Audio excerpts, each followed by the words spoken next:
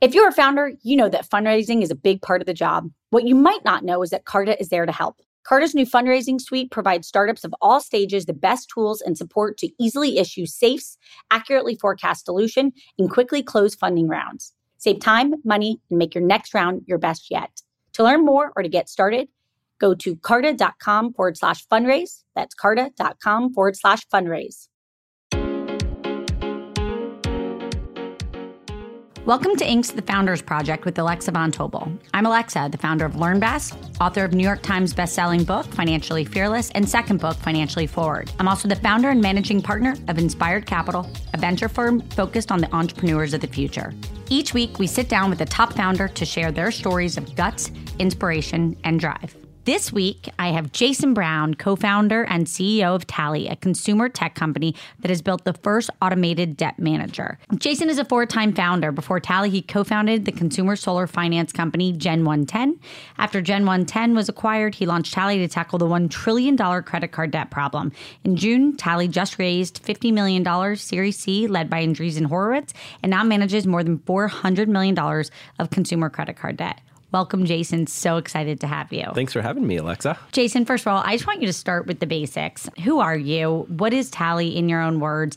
And before we really dive in, I just want to say, as somebody who's incredibly passionate about personal finance for America and knowing that credit card debt is the most toxic part of the consumer's wallet, it's what paralyzes people. And post all my experience with LearnVest, I used to say credit card debt really is the thing that keeps America up at night. I wanted to say thank you for founding Tally. It's an incredible company. Tell us what Tally is. Well, we're a financial automation company, and what that means is we're building technology capable of doing all of your financial thinking and your financial work. So the place that we started was building the first and only automated debt manager, which helps people overcome credit card debt. And now we just added a completely free automated savings service that helps people set money aside so that they can build up a rainy day fund or even pay down their debt faster than they were before. So our vision and what we're working towards is to be able to do all of the financial thinking and work for the average person. So that means automating their entire financial life. So one thing I just want to say, your previous companies were so different. How'd you end up in the credit card space? Where did the aha moment come from? The aha moment? So my passion for this, it's hard to talk about it without talking about my mom first. My mom is my hero. And the reason why she's my hero... Every human listening right now is like, God, we love you, Jason. Every mom in America right now is like, that is exactly what I want my son to say one day. Well, she's unbelievably special, and I'm so proud of her because she actually came from very modest means and didn't have really any advantages in life. And it's unclear if she graduated from high school or not, but like if she did, it was just barely. But she went on to actually homeschool my brother and I, which gave us the academic foundations that allowed us to graduate from elite universities. She is super hardworking. She has run her own little small business for 25 years and made a living doing it. And she's 62, but she looks like she's 40. She is super disciplined. So she's disciplined with her diet and her exercise. But despite being so smart, so hardworking, and so disciplined, I observed her being unable to reach any of her own financial goals. And growing up, there was just a lot of financial anxiety in our household. And what seems wrong to me is that somebody that is so smart and hardworking and disciplined is effectively doing the American dream, but not getting to where they could go. I said, look, there's got to be a better solution than what is out there right now. And in my mind, the solution is being able to, take that burden off of most people's shoulders and say, hey, let's be your psychologist for a little bit, help you figure out what you want as a human out of life. And then let's turn that into a plan that we, the software, can actually execute on your behalf, do the thinking and work to get you to your goals. So the aha moment was realizing that it actually is possible to build what would currently require maybe 4 or 5 financial experts working for you full time, that it is possible to build that into software and to be able to give it to everybody so that everybody can be less stressed and better off financially. So as we just said, credit card debt is a massive problem. Americans owe more than $1 trillion in credit card debt. And as I said, I know from all of my background, it is like the most psychologically toxic one. Once you have credit card debt, you actually stop managing other parts of your finances because it keeps you up at night. What is making Tally work? You have unbelievable retention rates. Just tell us, what is it like to be a Tally consumer? So for everybody out there, again, most people have lots of credit card debt. There's no judgment, especially from Jason and I. Talk us through what people using Tally, what they feel, how they feel, what they experience, et cetera. Yeah, well, maybe it'd be helpful just to explain. So if you have credit card debt, you just download Tally. and you put all your cards into Tally, and actually Tally takes responsibility for paying all your cards for you every month. So the average person has about 4 credit cards, which means they have 48 due dates a year that most people are managing manually. There's $13 billion of credit card late fees on top of all the interest. And what Tally does is it takes that burden off of your shoulders and says, I'm going to pay all your cards at the exact right time, and I'm going to automatically start saving you money on interest. And our algorithms are going to help you get out of debt much faster. So it's really about taking not only the functional load of managing all the cards off of your plate, but the emotional load. And the core experience of Tally is actually the home screen. So it's a picture of a person with their feet on the table, drinking coffee.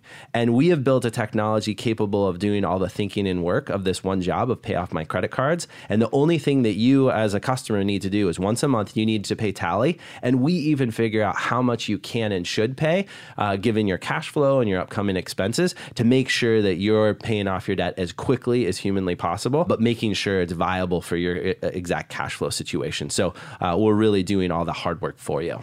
So one question I want to ask is, debt is tangled up with so much shame. How do you think about building trust and empathy with your customers? How do you get somebody to be ready to Tally? You can get ready to Tally. I love it, Alexa. You're welcome. Yeah, you're hired. Our view is that the reason why money is so hard is because it is inexplicably tied with our emotions. And the number one emotion most people feel in related money is actually the anxiety emotion, which is, it's actually of the fear genre, which means, there's this problem that I don't fully have my head wrapped around, and it's really scary. I don't know what to do. So we approach it from actually a design and emotional design perspective. So when you're signing up with Tally, at a couple key moments, the app actually vibrates and it shoots you confetti and says, good job, you're making progress. So it's giving you that kind of emotional encouragement. And then once you're finally all set up, again, that home screen is feet on table, drinking coffee. There's actually some awesome socks that are involved with that. And it's just that moment to say, oh, wow, like I can breathe. That burden that was on my shoulders, I've now put it in a box and I've given it to Tally. And now I know this really smart entity is dealing it for me. And now I can focus on being a human and worry about the human things. So one thing I just want to get a sense of, as you think about helping a consumer understand, it's interest rates, right? They're relatively, first of all, the average APR in the country is negative 17%. The average savings rate right now is 2.5%. Yep. So I always struggle when I have to say that to people, to say credit card debt's incredibly expensive.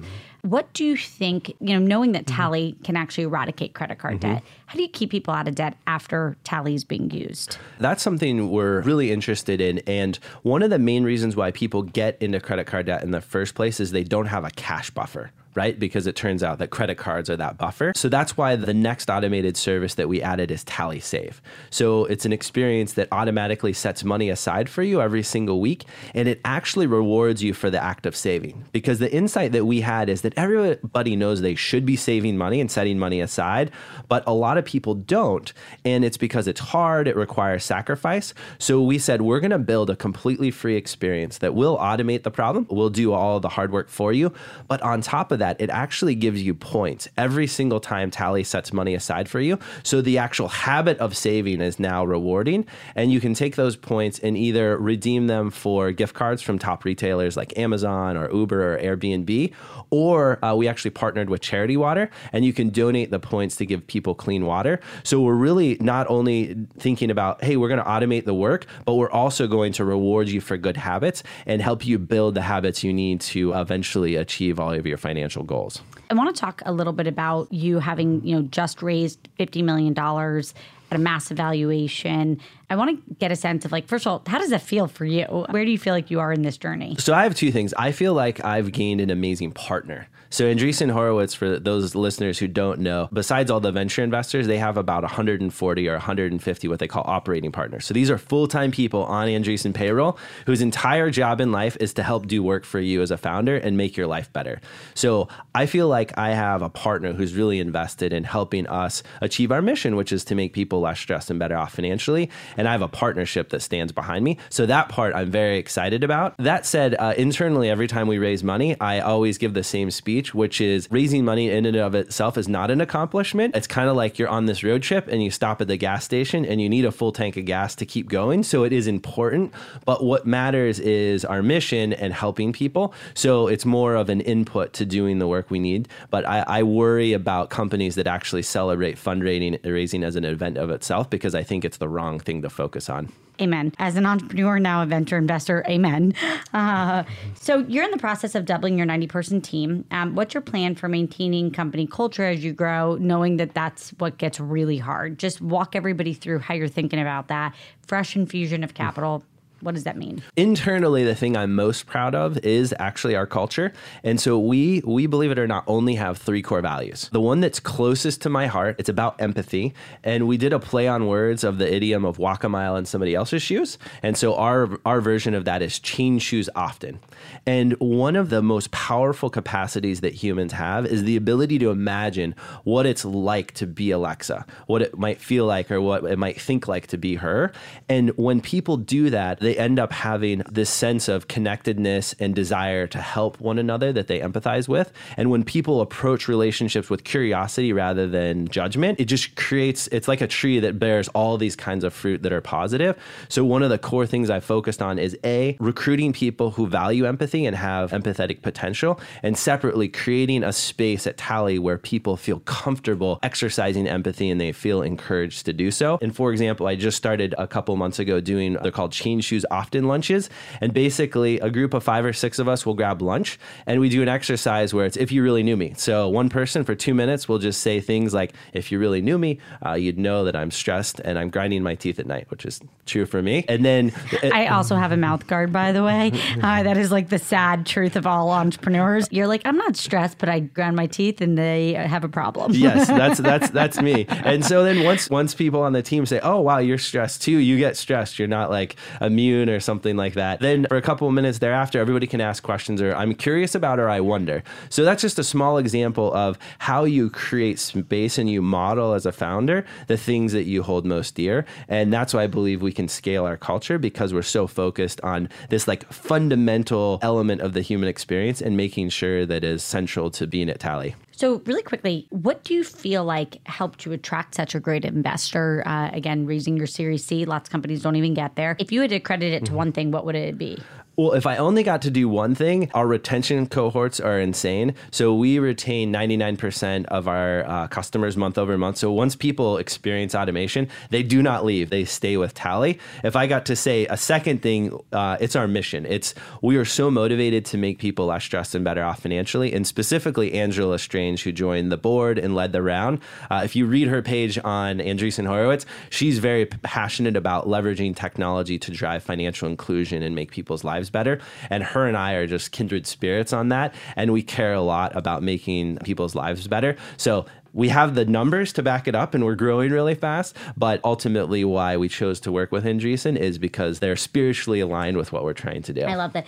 Can you give me one customer story of just like something that really was a moment where you're like, wow, our technology helped that person do X? So for me, it goes back a little further and it's not tied to any one customer. There's this obsession of, I believe that we can automate people's financial jobs and that they will love it. But in the early days, most of the investors said customers won't trust software to do their work. They might trust it for a recommendation, but to really outsource it, they won't. And when I started seeing our user adoption start to hockey stick, and then to see the cohort, for those people who don't understand this, when you are getting a growing customer base, you want to make sure that the people that are using your product or service continue to do so over time. Stick around. Yeah, that they stick around. And when we saw that 99% of people were sticking around and that we were able to continually be a part of their lives and they were loving it, that was the point where I said, wow, I'm not crazy. This whole idea of getting to complete automation is something that we humans want and will embrace. It's just a matter of we got to build it. And that was the point where I was just like, hey, we can do this. Let's go even faster. Okay, I want to quickly move towards thinking a little bit about you. So you're an entrepreneur. You have built a handful of companies successfully. When did you know you became an entrepreneur? Like if you have to go back and use your own language to describe it, When was it? 13. Yes. So one of the, I guess, the upsides of growing up in a household that had limited means is if you wanted to have money, you had to go earn it yourself. And so when I was 13, no, actually, I'm sorry, it was 9. I actually have a little flyer that my mom luckily saved. I went to the library and I made these little flyers and I put my picture from my school on it. And it was all the services that I would be able to do for people. And I went door to door throughout the entire community, knocking on doors and handing out these flyers so that they could hire me. And I remember it was like poop cleanup, stacking wood, sweeping. And, it wasn't truly a business, but at 9 years old, it was my first attempt. That's pretty impressive. If mine, I don't have a 9-year-old, but if my child was doing that at 9, I would be like, oh my goodness, we have Mozart in the building. This is amazing. I'm sure yours will. So from my perspective, it has been a part of me since I was a little person. And, I started my first company at scale as a freshman in college. So it's basically all I know at this point. Ah, that's wonderful. What keeps you on the rails? Like for you personally, like we all get off the rails as entrepreneurs. What keeps you on the rails? Cycling. So I'm a big advocate of entrepreneurs setting time for themselves in their calendar. So I actually block myself out every Wednesday morning and I do a 60-mile bike ride from my house to the top of a mountain and back. It's called Mount Tamalpais. So it ends up being this like 3 or 4 hour experience of just being alone, thinking, exercising. And believe it or not, that's where most of my ideas come. And I have it be on Wednesday because it's right in the middle of the week. And I get to the top of this mountain and usually there's fog below. So you're above the fog and you look out over the entire Bay Area and you see like this little tiny city of San Francisco. And it's the point where I realize all of my problems and all of my stress is just, they're all there. My family, everything's in that little space. And it just helps you have kind of perspective and you realize all the stress and pressure is self-inflicted and that like, you have that grounding and understanding like what's important. And sticking that in the middle of the week for me saves my life. I was just going to say, how many weeks have you missed doing that in a year? So I unfortunately had a bike crash, so that set me out for about 6 months. But before that, I would probably do it maybe 45 or so weeks a year. Because sometimes when it's raining, you can't go. But it's something. I hope you wear a helmet. Oh, definitely. And all the other things. Yes. Still a little dangerous. I was just going to say, I was like, Jason. And with that, we'll be right back after this. Alexa here. Not only do I get the opportunity to speak with all types of founders on For Starters, but I'm a repeat founder myself. We all know how vital fundraising is to a startup. Carta knows this too.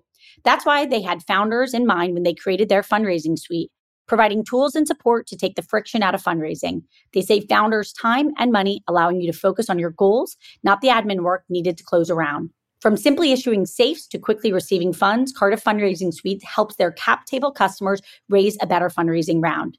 To learn more or to get started, go to carta.com/fundraise. That's carta.com/fundraise. Give us a sense of your own personal growth as a CEO, going from 0 to 90 at some point to 180. What do you feel like you've had to get better at? Can I talk about something that's more recent and personal? Yeah. So in the last year and a half, I have learned that emotions are not a liability, that they are not something that you should keep in a box and keep away from work. And I have, through an experience with a group of other CEOs, I have discovered, how to connect feelings in your body to words, which has been really helpful for all aspects of my life. And then separately... By the way, I'm cracking up. If anybody could see me in the studio, he's like, I figured out how to connect feelings to words, and I'm like, that's really good. It's a good step forward. It was really hard. There's like literally, I have this laminated sheet where it's got all the different words for emotion. So it was for the first 6 months, I needed some help. But it's funny if you just sit with a feeling and you'll eventually find a word to go with it, and you do it enough, you'll. By the way, Jason is totally underplaying. He's just like an EQ of a 10.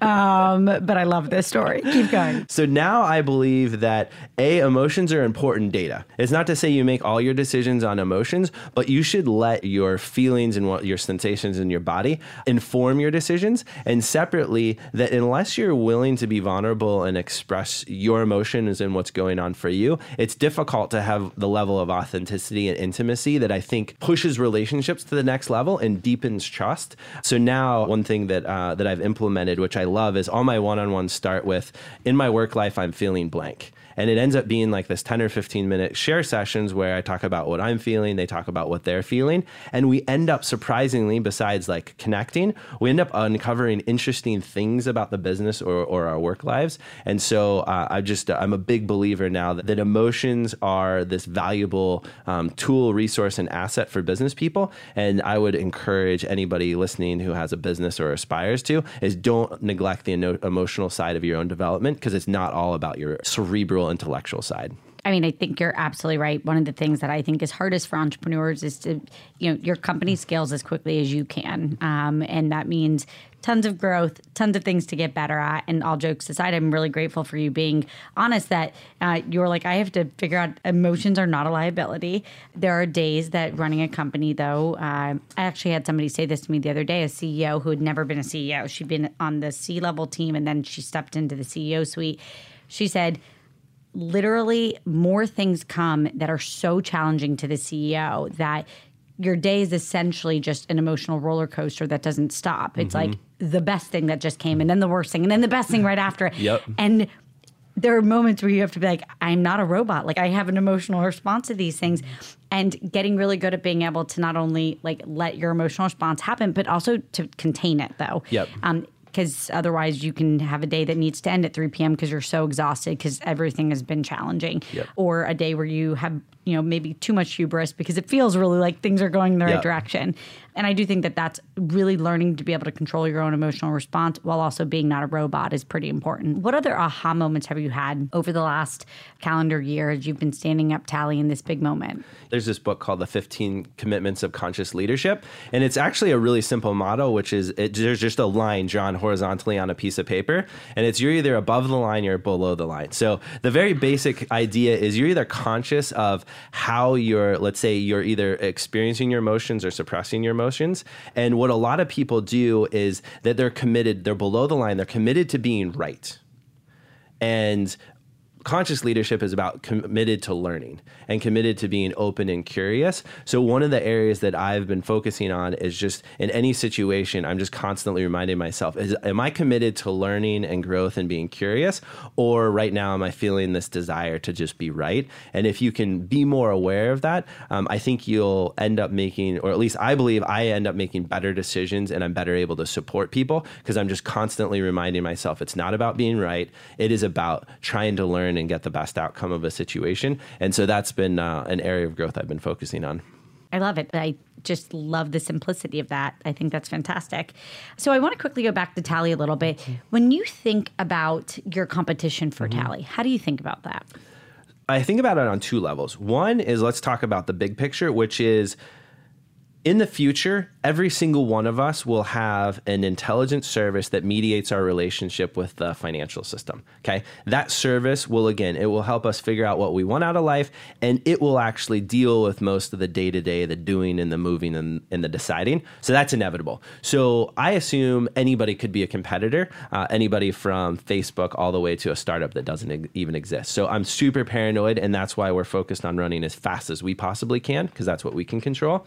Separately, it is unclear to me anybody who's a competitor today because we are the only company who is fully committed to getting to complete financial automation. And we've actually made the business model decisions necessary to get there. And one example is with Tally Cards, the only way we make money is by saving people money on their high interest credit card debt.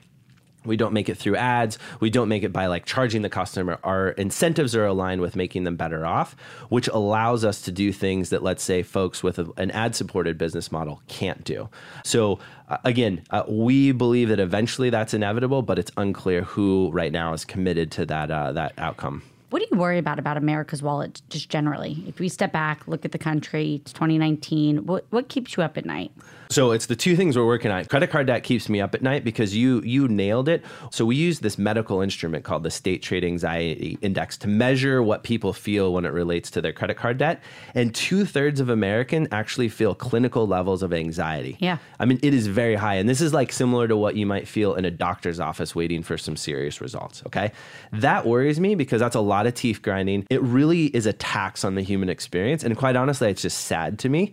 It's sad because it's a solvable problem. And I want to obviously help people be better off financially, but we actually, the first part of our mission is to make them less stressed. So that I care a lot about. And separately is, right now, 40% of Americans cannot afford a $400 unexpected expense. And it is just a lot of anxiety driven by being on the edge. And most of those people could have a cash buffer if they, had some of these things done for them. So I really want Americans to obviously get rid of their card debt and build up a cash buffer just so there's more resilience in their day-to-day financial lives. Yeah, no, I love that. I think income inequality in America is getting worse. It's incredibly worrisome. And to your point, average American family has $400 in savings, $9,000 in credit card debt, and people spend about 4 hours a week, which is essentially half a day of work, juggling their financial stress. And just think about what that does to productivity and people's health. And that actually is really impacting work. So again, it's not a good situation. It's moving in the wrong direction.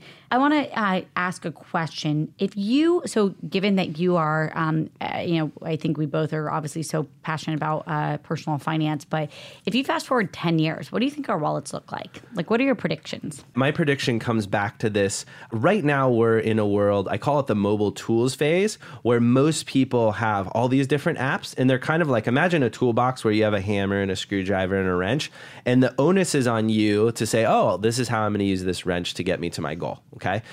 Fast forward 10 years, you won't even know the wrenches and hammers will exist. Those are going to be in a box, and those are going to be controlled by this intelligent service. And the intelligent service will be focused on figuring out, Alexa, what do you as a human want out of life? I want my kids to go to college. I want to be able to retire at this age. I want to have a little bit bigger house. Like it's going to be about what your wants and desires are. And this service is going to figure out what's reasonable and what maybe is not reasonable and help you come to terms with that. And then it will be controlling these underlying tools, like all these financial things that are in our lives. And I actually think there's a good chance 10 years from now, people won't actually know what a 401k is or a 529 plan. They'll just know that I am making progress towards retirement or my kids' college funds are getting funded. And the actual kind of abstraction from these like technical terms will go away and will be a lot less stressed because we don't have to worry about like how it's actually being done.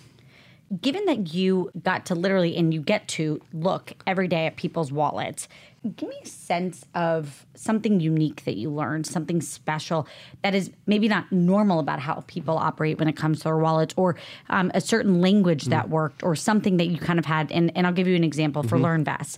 When we were at LearnVest, we found that once you make above $70,000 individually, you actually begin to care about your money in a different way because you actually have some extra. If you're not making more than that, you're like literally gasping for air. And so we quickly learned that once you're above that number, you actually begin to want to talk to a human to maybe help you figure things out. Yep. What's an equivalent that you've learned at Tally? So one thing that you actually see if you look at your credit card statement, the number that is in the biggest font and the boldest is that thing called the minimum payment. And it's a really low number. And banks are trying to use a cognitive bias called anchoring effect, which is if I show you a number, it will control how much you pay. And so what I found the most surprising is validation of the academic, which is that if we recommend people pay a lot more rather than recommending paying a minimum, they will pay a lot more towards their total debt. So it's just by taking the cognition of what should I pay, which maybe on the surface sounds like a simple thing to answer, but it involves, wow, I have 4 cards, I have like upcoming expenses. It ends up being this like potentially 4 or 5 hour problem to figure out the right number. If you can just like do that for people, so there's one button and they can say, okay, cool, I pay what's recommended, that people will pay a lot more than they would otherwise. And it makes me all the more kind of frustrated with the existing banks because they're manipulating people to pay as little as possible on their cards because that's what's best for the banks, but it's worse for consumers. And seeing what a big impact using data and technology to just get people to do what they want, which is to be better off and make that easy. That was a big aha moment for me. It's so amazing how much psychology really goes into your wallet and financial planning. So quick fire round. What's your coolest pinch me moment so far at Tally? The coolest pinch me moment, it was that moment when we saw people loving Tally and using Tally and not wanting to leave Tally. And we would get messages to our user success like, oh my God, I can't imagine life without Tally. Like, please, can you do all these other things for me? That was when I was like, oh my God, this is going to work. And we got a lot of work to do. I love it. That's awesome. For you, what gets you out of bed in the morning? I want to make the human experience better for the people that work at Tally and Americans' lives. It's just the idea that we can use technology to make people's day-to-day moments better and allow it to be more fulfilling to be a mom or to go to work. That's what makes me excited to go to work. When you are interviewing somebody, what is the question that you like to ask that you feel like really gets to the kernel of who they are? So what's your favorite interview question? My favorite interview question is, for you, what are your pillars of happiness? Give me, like, what's been the kind of most interesting answer you've heard someone say? Well, so there's divergent. There's people who haven't thought about it, which tells you a lot. And then there's people who have, and I would say they're all the same. It's things around learning. So that's usually a pillar. There's something around family, relationships, and other people. And then there's usually something about the physical self. So either physical exploration, like going on trips, or health or something like that. But it's shocking how actually uniform most people's are. It's rare that I've ever had somebody say a pillar is being rich. And so it's either because they're being modest or that money actually doesn't make you happy once you're over a certain threshold, which I believe, and that it's more about these fundamental things of your life. Last two questions. So what is one thing that everybody should know about Tally that you're just incredibly proud of? Well, we haven't been able to talk about how freaking hard it is to do what we're doing and what massive engineering and business challenges we've solved but are ahead of us. So I would say if you are an engineer who loves to work on really hard software business problems with a purpose behind it, where your day-to-day work is going to go directly to make people have better lives, that you should definitely go to the Tally's job page and join our team. I love it. One last thing. So the best founders pay it forward. So it's a two-part question. First is, what's the best advice that you would give to an entrepreneur starting today? And then the second question is, what's one company that we should know about that maybe we haven't heard? Ooh, so invest in inclusion and diversity from the very start.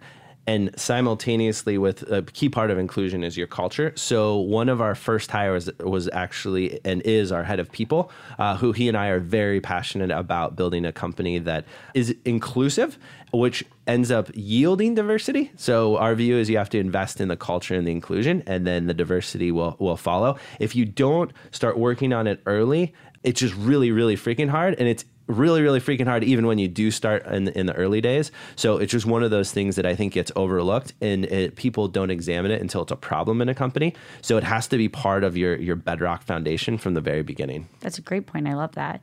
And then one company that we should all know about or download or use that is up and coming. Okay. So I'm obsessed. Maybe you won't think this is a startup, but I'm obsessed with Charity Water. So Charity Water is our partner for Tally Save. But what makes them so innovative is actually 100 cents on the dollar that you donate goes directly to giving people clean water. And they set up a structure where actually separate donors fund all their operations, which allows people who donate money to get that pure giving experience. And they are working to eradicate the issue that 1 in 10 people in the world have, which is they don't have access to clean water. And the work they're doing is just, it just really blows my mind. And they're, from my perspective, one of the most innovative charities out there. And so I'm just honored to be their partner and personally support them. And I hope we can eradicate the water crisis in the world in the next 25 or 30 years. I absolutely love it. Jason, thank you so much for joining me today. If you want to learn more about Tally, go to www.meettally.com and join us next week for Inc.'s The Founders Project with Alexa Von Tobel. Jason, I am so grateful for the incredible work that you're doing for America and to help people get rid of their credit card debt. It really is, in my humble opinion, God's work. So thank you and best of luck. Thank you so much. It was a ton of fun to be here. Thank you. Thank you all for listening. You can subscribe to Inc.'s The Founders Project with Alexa Von Tobel wherever your podcasts are offered.